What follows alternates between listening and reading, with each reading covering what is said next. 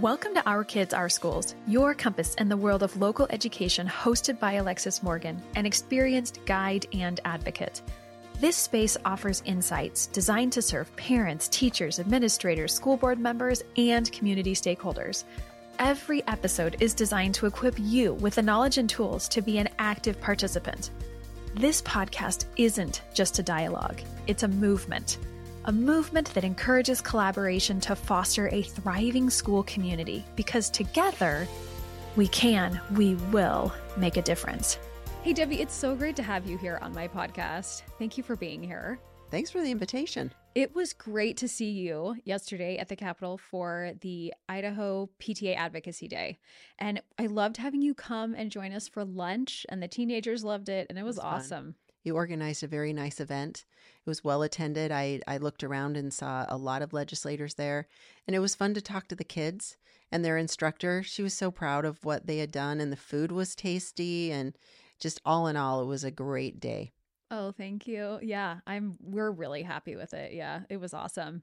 Okay, so I have you here because you are the Superintendent of Public Instruction for the state of Idaho. Ta-da. Ta-da. And that, I'm just going to say, is like a mouthful. I know. It's a big, long title. I didn't create it, by the way. No. Yeah. And you have been serving in that role for a little over a year now. Yeah. Okay. A year and like 3 weeks or something like that. Yeah.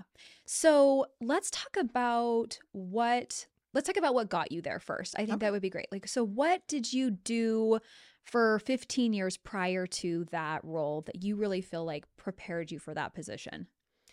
I got on this real dedicated education path when my children were small. I liked to substitute teach.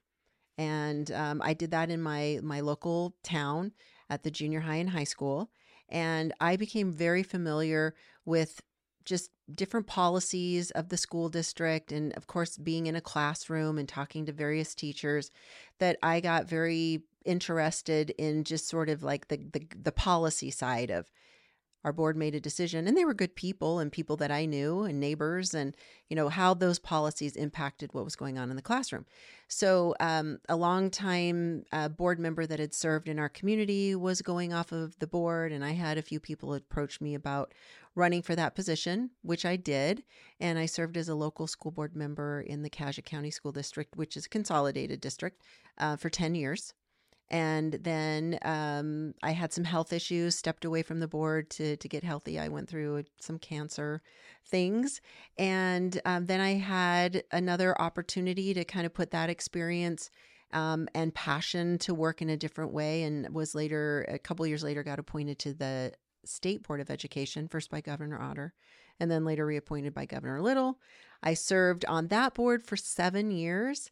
And during that time, I really got focused in on K-12 at the state level, and thought I have a lot of thoughts and more opinions than what I maybe thought that I did when I first started that, on how things would, laws, how they worked, and money and policy and all of those things. And I thought maybe I need a different position at this table. And so we went through COVID and just a lot of changes over the last couple of years, and talked with my husband about running for this position. And I thought I need to either put myself out there to have the job, or I need to quit complaining, because those two things weren't compatible. And worked really hard to get the position. And I've just been so grateful. It's been so fun to kind of watch that process a little bit, because when I served on the school board in my local community, you were on the Board of Education for Idaho. Yeah. Yeah. And then you were the board president, and I watched a little bit. I was just kind of at the very beginning of navigating some of those COVID components, and fun times, weren't they? Oh my gosh. Yeah. No. We've lived to talk about it. Yes, we have. No PTSD or anything. Yeah. And then when I heard that you were running for superintendent, I was really excited. Oh, that's so nice. And a part of it, I think, just in this idea of Idaho is that I think we really have an opportunity to be connected to people on our local and state level. And that was something that I really felt having been involved in my local community. I saw someone doing things on the state level. And then when you were running for the position, we call them in Lewiston, we call them like cottage visits. Yes. Yes. And where you would go around to different locations and meet people in their homes. And I had you in my house. Yes. And I appreciated that. Yeah. And yeah, it was a great experience. And I did that everywhere. And what a valuable lesson for me to be in someone's home or in their business or, wherever we gathered as small groups and hear personal stories. And one of my biggest takeaways was people may differ on a process or a way to accomplish something, but people believe in education. And Idaho is cozy. That's the word that I like to use. We have a cozy state where we're not that many degrees separated, just even as friends and neighbors, but also at that state level where you want your officials to be accessible and feel like, hey, that they're a person too. And I can call them up or text them a note or share an experience. And it's just, it's so valuable and beneficial to me. I agree. I like that. I like that word cozy. I'm going to borrow it. Do it. Do it. Okay. So you're the superintendent now. And what I find is that a lot of people don't actually know what that means. Yeah. So I'd love to talk about what you do as the superintendent of public instruction for Idaho. Okay. So it's a constitutional role, job. So there are 7 positions that are statewide in our Constitution: governor, lieutenant governor, secretary of state, to kind of give you a flavor. And the superintendent of public instruction is one of those 7.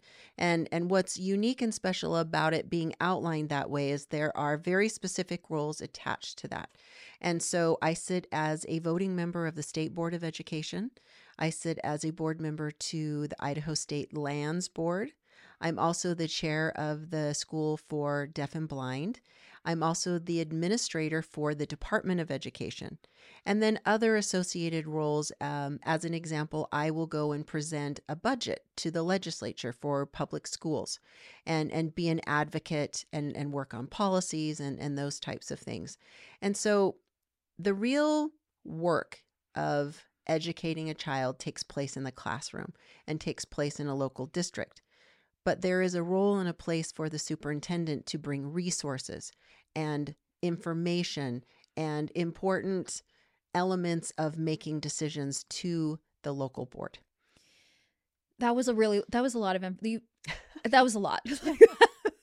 That was a lot. And actually, you listed one that I didn't even realize. I didn't realize that you were a board member or on the School of Deaf and Blind Kids. Yes. Yeah. I did not realize that. Yeah.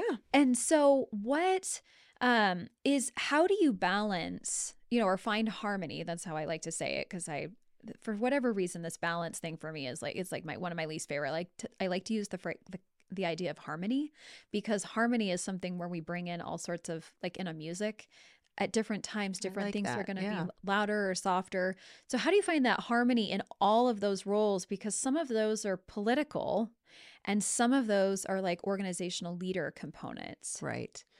That's an ongoing process of trying to your point, to get all of those things to blend well. And there are times where some of those roles need more attention than others. One of the things that helps me in all of this is to have a good team. And I am grateful that part of the job allows me to bring people along with me. And so I was able to go and approach people that I had worked with, that I trusted, that had experience and knowledge, and get along with, and say, hey, want to come join this team and let's go do this journey together. So having people that I trust is so critical to any success that I have. And so we can, I can delegate all of those. Well, I don't delegate all of it, but there are certain parts of that we delegate out, and then we're always meeting as a team. And so that's really important. And then I think having had experience at a local level and then adding to that other state experience really offered me learning opportunities along the way. I think if I had just decided out of the blue, I think I'll run for state superintendent, I'd be absolutely drowning. I mean, the job is big enough anyway. But really having had experience and understanding of what we're trying to do, that helps as well. But it's a constant ebb and flow of how to make things work. How do you manage a Department of Education while you're working with the legislature, while you're on the state land board, while you're. And, I'm not perfect at all of them, but I'm certainly seeking to get better. So how do you do it though? Like, I'm genuine. So like right now, this is your legislative session. So are you mostly focusing on that, or right? Like, how do you do it? So just as an example, we feel like the legislative session is sort of our Super Bowl time of the year. That 3 months of legislative work and the laws that come out of that, the money that's attached to the budget, that directs all the rest of the year and what we're doing. So we want to be available. We want to make sure that that's our primary focus. And so I limit my out of state travel, and not that I'm big on out of state travel. And I'm not talking vacations. I'm talking, about national conferences and other things that we do and get invited to. So we limit that during this time because I want to make sure that, I'm very present, and we'll limit school visits. I still traveling the state like I did as a candidate to a degree like that. But we'll really focus on that time and make that a priority. And then in the summer when school is out of session and they need less help or guidance or, whatever that support, then we might have more of our travel time or focus more on, policy work. And so we've kind of this last year, I'm acting like I've, got the experience of 40 years under my belt, but last year kind of gave us that opportunity to say, let's sort of chunk out what we prioritize in these seasons of sorts. And that in itself has been really helpful. Mm-hmm. And so then you have your legislative session. What do you do after that in terms of, because I know you travel around the state a little bit. So will you talk about that, what that looks like? Sure. So as soon as the legislative session is over, in fact, we're in the works of putting this together, but we do something that's called the post-legislative tour, where we go to every single region and then explain what just happened.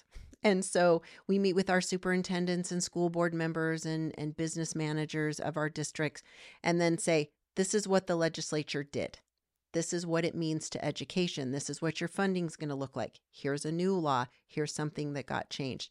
That's really critical because not everyone is tracking it like we do in real time and maybe know all the nuances of everything. And then we're able to face-to-face meet with people, have the questions answered and that type of thing.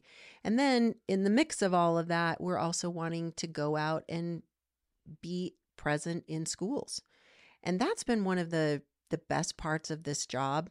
And I'll just quickly share an example. In October, I did I don't know if it's 3 or 4 day excursion where we left from Boise. It was my assistant and I, and she did all the driving. So I, thank her for that. And we planned this trip and we left from Boise and we drove by Horseshoe Bend and hung a right to go into Garden Valley. And we stopped at the school there. And then we went on to Lohman, and there's a 1-room schoolhouse there, 3 children. They're all girls, and they all happen to be in the third, I want to say it now, I'm doubting myself, it was 2nd or 3rd grade. 2 of the students were absent that day. And so there's the teacher who's living in a very nice RV that's parked right behind the sort of playground area of this 1-room school. And she's charged with the learning of these 3 students. And we talked about what that looks like and how one of the students takes a snowmobile to get to a road, to get to the school. What a great experience for me to understand that when we're talking about policies and what we're trying to do statewide with education, we're impacting not only the kid in Boise or West Ada, but these 3 little girls that live on the side of a mountain that come to school every day. And so anyway, from there we went to Chalice and Salmon and Leadore, and I got to Chalice and learned that the way that the playground is situated, kind of this dip in the grass, they have the fire department comes as soon as it's hard enough, cold enough to have a hard freeze, and the fire department fills this kind of depression in the grass with water, and they have ice skates available for the kids. So I think they're the only school in the state that has an ice skating rink during the winter on their playground.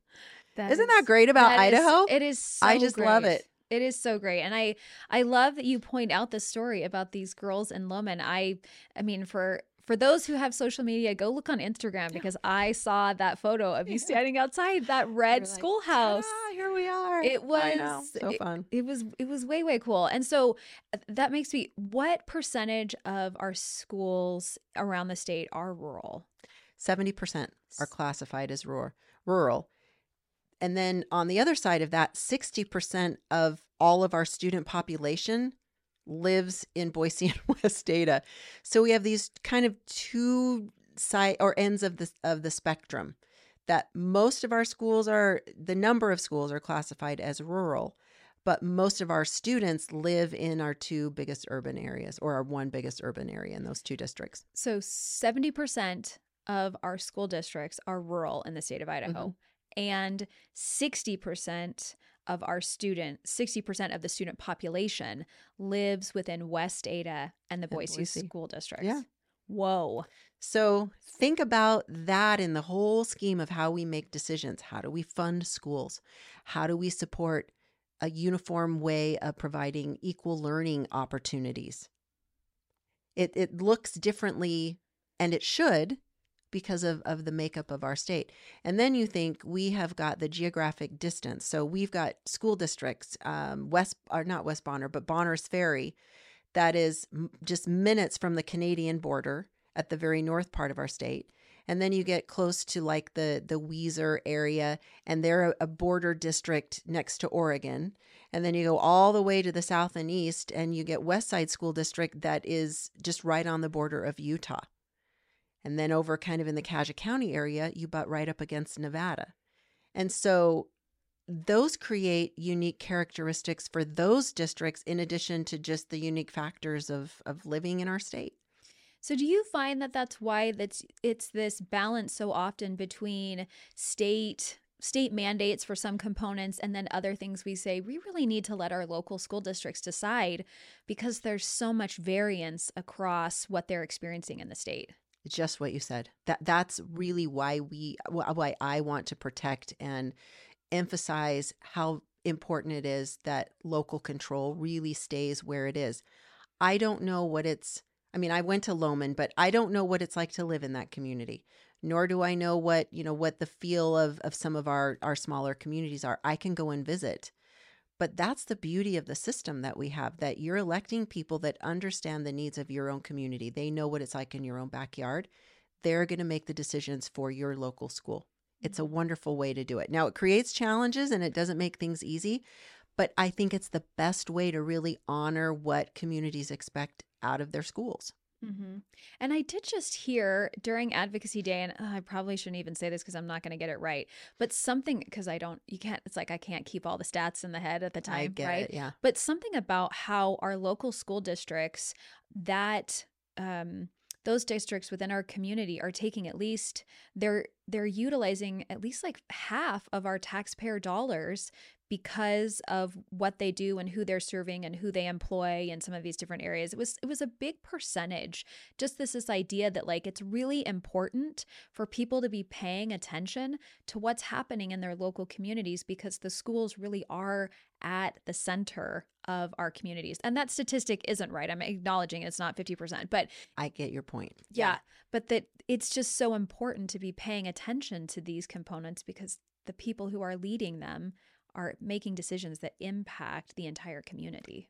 I have believed this and still believe it, and I tout this all the time. The most important elections that impact all of us day to day are the local elections. Who's on your city council? Who's on your local school board? Who's your county commissioner? I care who is president of our United States. I care who is governor of our state. But when we're talking about day-to-day rules, regulations, etc., that really impact us, those local elections are so critical. I agree. Oh, yeah. Oh, 100%. 100%, Debbie. So you had said something, and I wanted to just give a definition to it because I don't think this is something that people know very much about. So when we're talking about school districts, there's like the West Ada School District, and they've got, lots of high schools, and I think there's like 57 schools or something within West Ada. Wild. Yeah. It's a lot, right? And then, I came from Lewiston, and so there was the Lewiston School District.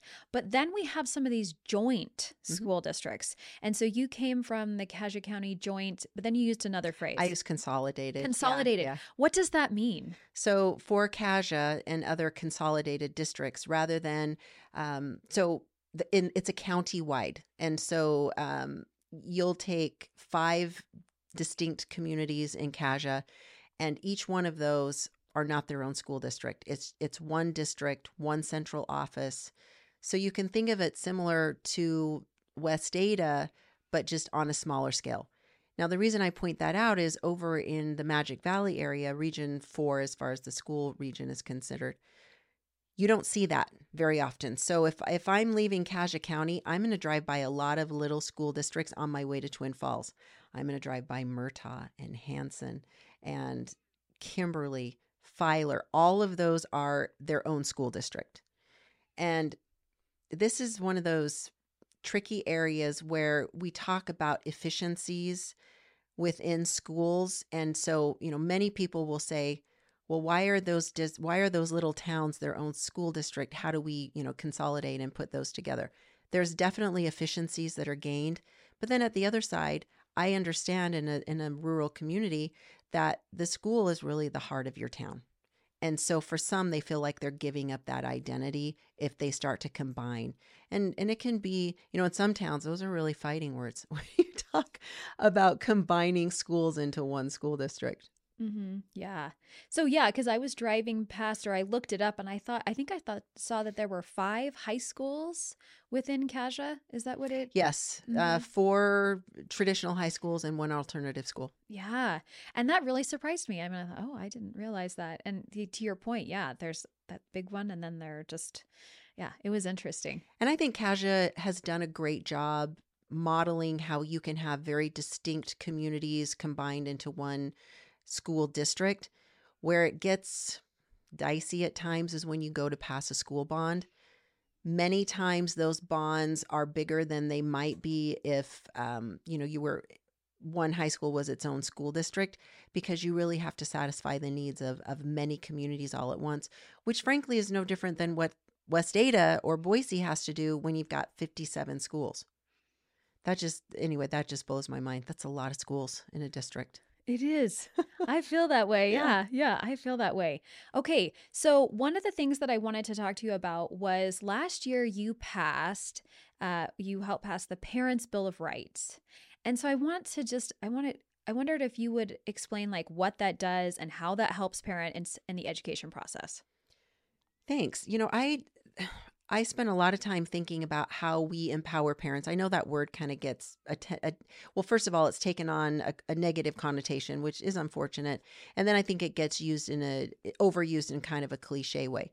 Truly how we empower parents is connecting them with information and facilitating conversations that they feel like they have access to the resources and what they need to make their best decision. And schools are a part of that communication process. And so what I did was I worked with others as well, but I took a lot of years of experience in talking with parents who felt frustrated by a system or shut out of a system, or they were only engaged when somebody wanted their money. It's like, well, I want your money. I want you to contribute to the fundraiser. Well, I also have ideas on this, that, or that. No, thank you. We don't want your opinions. We just want your check. I felt like that too. And so I took experience that I had as a parent of 4 children who went to public schools, and then put things together to say, schools, what are your responsibilities? Most of our schools were very good at these things, but for schools that weren't, I felt like putting that into law ensured that regardless of where you lived in our state, there were basic things that parents were entitled to. Now, I don't think that the state of Idaho gives parents rights, This was about taking practices and saying, here are expectations of communication. If you're going to take our kid on a field trip, of course, a parent gets asked permission. Hey, we want you to fill out this permission slip that we're going to take your kindergarten to the pumpkin patch. Well, what I found was for other really important topics as our kids got older, schools didn't ask parents, well, if we want to give your child a survey, ask me. Maybe I'll say yes, maybe I'll say no. I'll probably say yes, but let me be the decider of what my child participates in and what they don't. And other expectations of letting me know what curriculum is available for me to investigate and peruse. It was that type of thinking that got me to this place of just reminding parents, you are in a position to have this information and to expect things from your district. Mm-hmm. And I think that there was this, after this COVID experience where kids were in the home more with learning, and then all of a sudden, I mean, I've heard this from a lot of parents, they just kind of felt like it was this wake up call, and it was what is happening in the schools, and not that anything bad is happening in our schools, but maybe myself as a parent, I need to make sure I should be checking in. Those are good things for me to be checking into. And so I kind of even took this Parents' Bill of Rights as not that it wasn't that you were putting it out this way, but for me personally, I was like, these are good things for me to make sure that I'm on top of. Like, these are just good reminders for me. And is this happening for me in my district? And I feel like I've been really fortunate to live in locations where the schools were already doing these things. And, like you mentioned. And so, but just like putting it in writing for parents to know that these are the opportunities, these are your rights to be able to access these things, I thought was really important. It surprised me in some ways, and I get it to an extent, that some parents felt very shy or insecure and just lacked the confidence to go and ask some of the questions. I was like, no, you need to, you get to, this is your child. And so I appreciate that you saw another side of it. There were some that were like, you're just making this all about the parents and nothing about the teachers. No, there's responsibilities that go along with being a parent. And I really view the educational process or environment as a three-legged stool. And if I've said this to you before, I'm sorry that I'm repeating it, but I'm going to say it again because I think it's important. You have the teacher who's the expert in the classroom. I am not, that's what their license is for. They're a trained professional and should be to teach and, help my child be able to learn. I expect that from them. They're the expert in the classroom. As a parent, I'm the expert on my child. I know my kid. I should know my kid. And then the third part of that is the child themselves. They have a responsibility to participate in the learning. It's not something that just happens. So when I take the expert in the classroom and combine that with the expert on the child, that's the perfect recipe to now create things that help my child, who's also a part of this, to be the most successful. And when we start seeing it as a tug of war of who knows more, whose rights are what, who's in charge, no, you have a role and I have a role. Let's combine those expertises. And now we've created something that makes my child be the most successful. Yes. I actually just had an experience of that recently where something was going on for my high schooler, and I was noticing that he, because all kids are different, and he didn't have the confidence to go and talk to his teacher, and I was getting messages from the teacher through him that they weren't to me, but they were to him. And I was like, there's clearly something that's happening here. So I emailed the teacher. I said, hey, I'd like to meet in person, and these are the things that I'd like to address. And the teacher, I could tell, she just wanted to address them right there in that email. And so I thanked her for her response and said, thank you so much for this. I would like to meet in person. Good for you. And so then we went, and I said, and I want my son there. I want him in this meeting too. And she's like, great. And I found out later per policy that a vice principal comes and attends the meeting. And I think that's great for the teacher to have support. Like, it didn't bother me. I was like, great, we're friends. That's right. That's not an issue. So the thing that was so great about this meeting, and to your point of the three-legged stool, is that the teacher was there, the parent was there, and the student was there. And so we were able to have this conversation. And when it was over, I saw my student, when the meeting was over, get up and say, hey, Mrs. So-and-so, can I come meet you during this prep time to work on this thing? And she was so responsive. Like, she's like, yes, absolutely. I'd love that. And it was this opportunity for the three of us to come together to get on the same page and be supportive because, as you mentioned, we're all part of this equation. Absolutely. And you build confidence and trust, that relationship between the parent and the teacher. I don't diminish the fact that many of our teachers feel under attack now. And I think they come at parent engagement or interactions from kind of a scared negative place, when in fact, most parents are there looking to the teacher, help me. Help me know how to help my child. Because again, you're the expert in the classroom. And then when you layer in, my child wants to X, Y, or Z, they're feeling a little unsure about talking to you. That's that you're an expert on your child piece. And then we're able to actually solve some problems. Yes. It's a win-win. And that's how I like to approach these things. And I can think of so many times that I went to teachers of my children and shared that side of what you were sharing and saying, now you bring what you know to the table, and now we're going to get somewhere. Yes. It was interesting because in this specific scenario, the teacher had said very from a very genuine place, I wish that he would have come to me. Right. And my response was, me too, but that's not this kid. Like, my other kid would have done that, but not this kid. And most kids aren't. I mean, let's just face that fact that most kids are not going to go approach their teacher with a problem. Well, because the teacher is the authority figure in there. They're worried they're going to get in trouble. They're worried that maybe the teacher will go tell someone else.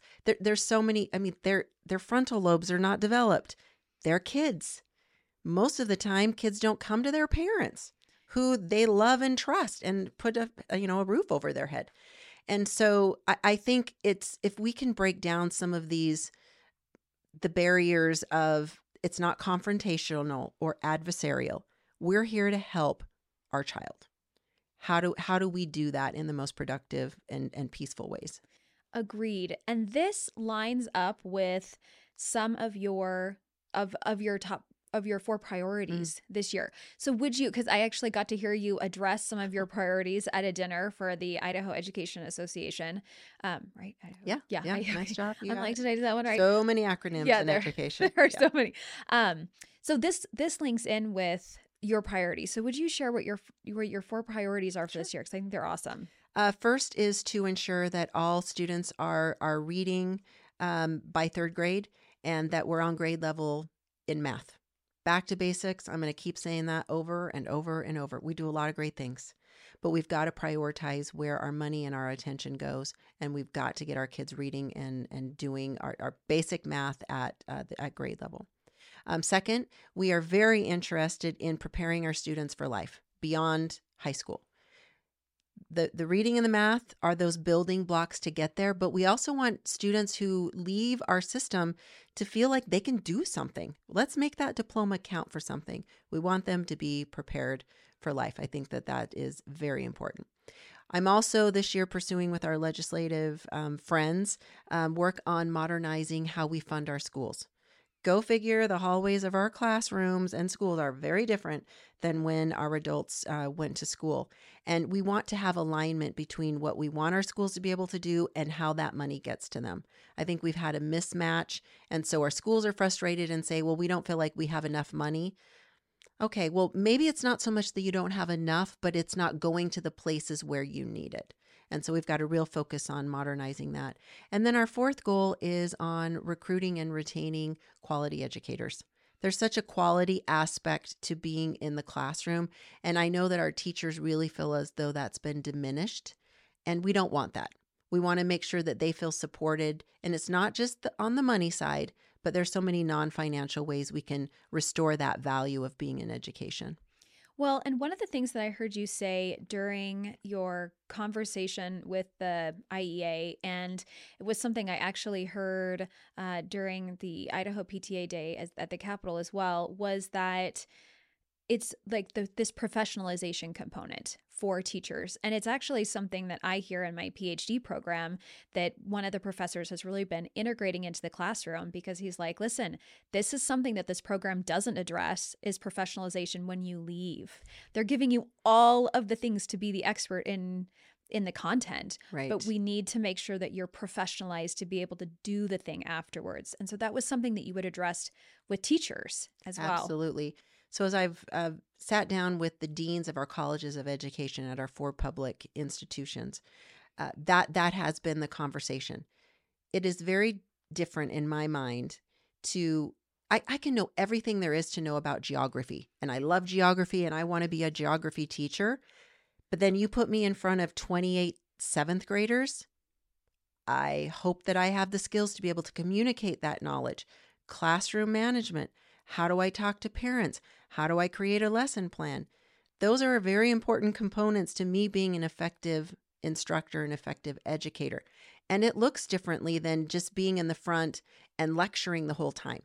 Our kids, they don't want that. And frankly, parents don't want that.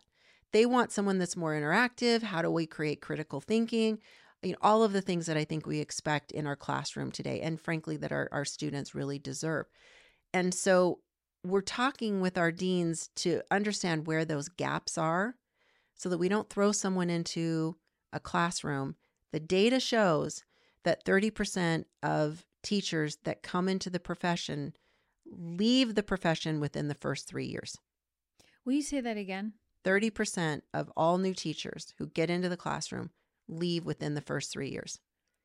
That type of turnover is not going to help us with student outcomes. If we are turning over 30% of our employees every 3 years, no wonder we're not getting to some of the achievement.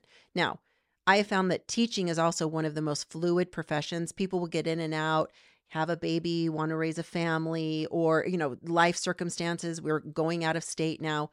That aside, that doesn't account for 30%. We have people who get into the classroom who are overwhelmed, don't feel supported, don't have a mentor while they're there, don't understand systems, don't understand how to take attendance, get overwhelmed with they're like, well, I loved, I just wanted to make a difference in the lives of kids, and I happen to love this subject. Those things aren't connecting well. The other thing that I'm on a bandwagon, and I've been waving this flag forever and ever.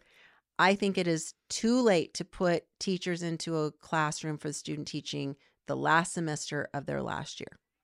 I don't think that is very useful to them and not beneficial to students.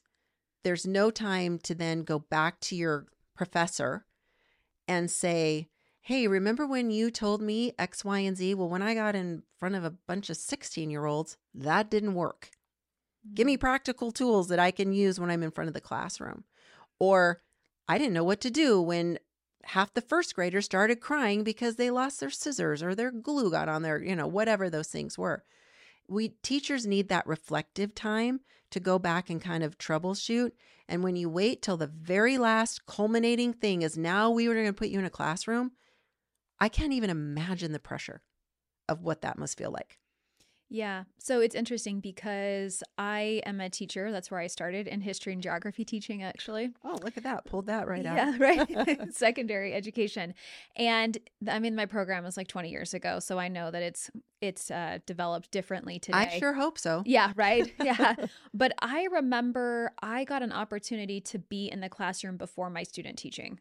I got an opportunity to be in they said you have to be in an elementary school, a middle school, a high school. Where was your program, if you don't mind me asking? It was in Utah. Okay. Yeah. Okay. I was like, I haven't heard of any in-state public. I know they do it at some of our private institutions, but keep going. Yeah. And also an alternative school. So we were in they wanted us in 4 different places so that we could kind of have these experiences. And every kid at different stages. And it became super obvious to me what my favorite was. I mean, because I was secondary education. So what was it, if you don't mind me asking?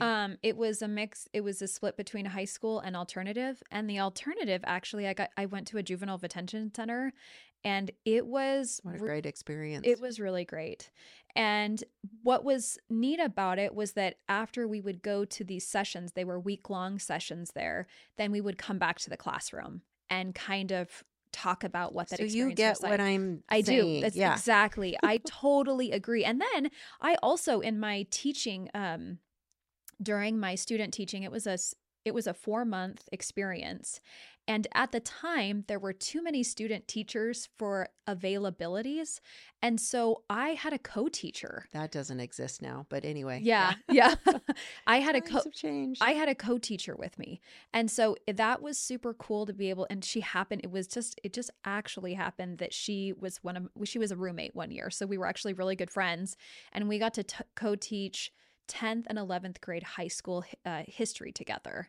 And it was awesome. And the thing that I liked about that was that I had I had the teacher, but then I also had a peer with me, and we were working on these things together. So helpful. Mm-hmm. Play off of each other, bounce things off. You can learn together. And then that's where that mentoring piece, I think, is so critical. Once we get teachers into the classroom, let's get them properly prepared so that they feel ready for the classroom. And then we're going to get you there as much as we can. And then we're going to help you to be successful and kind of get over that hump of figuring out how to get it all done. Yes. I love that you're working on that. That's so fantastic, because I'm just a big champion of education and teachers, and I really believe in them, and I'm so grateful for what they do. It's essential. I love teachers. I mean, that's a teacher is the fundamental part of every other profession. I mean, it's learning. You've got to learn in order to do all of the other things. And so, I mean, they're the facilitator of everything that we have in society. Mm-hmm. Okay, so at the end of every podcast, I like to do takeaways. I always do 2 takeaways. And so when I have a guest, when I do it solo, I have to do both of them. But I just love it when I have guests, because then I offer the guest to do one. So, and then I always say, like, would you like to go first, or do you want me to go first? I would love for you to go first so that I can learn from you. Okay.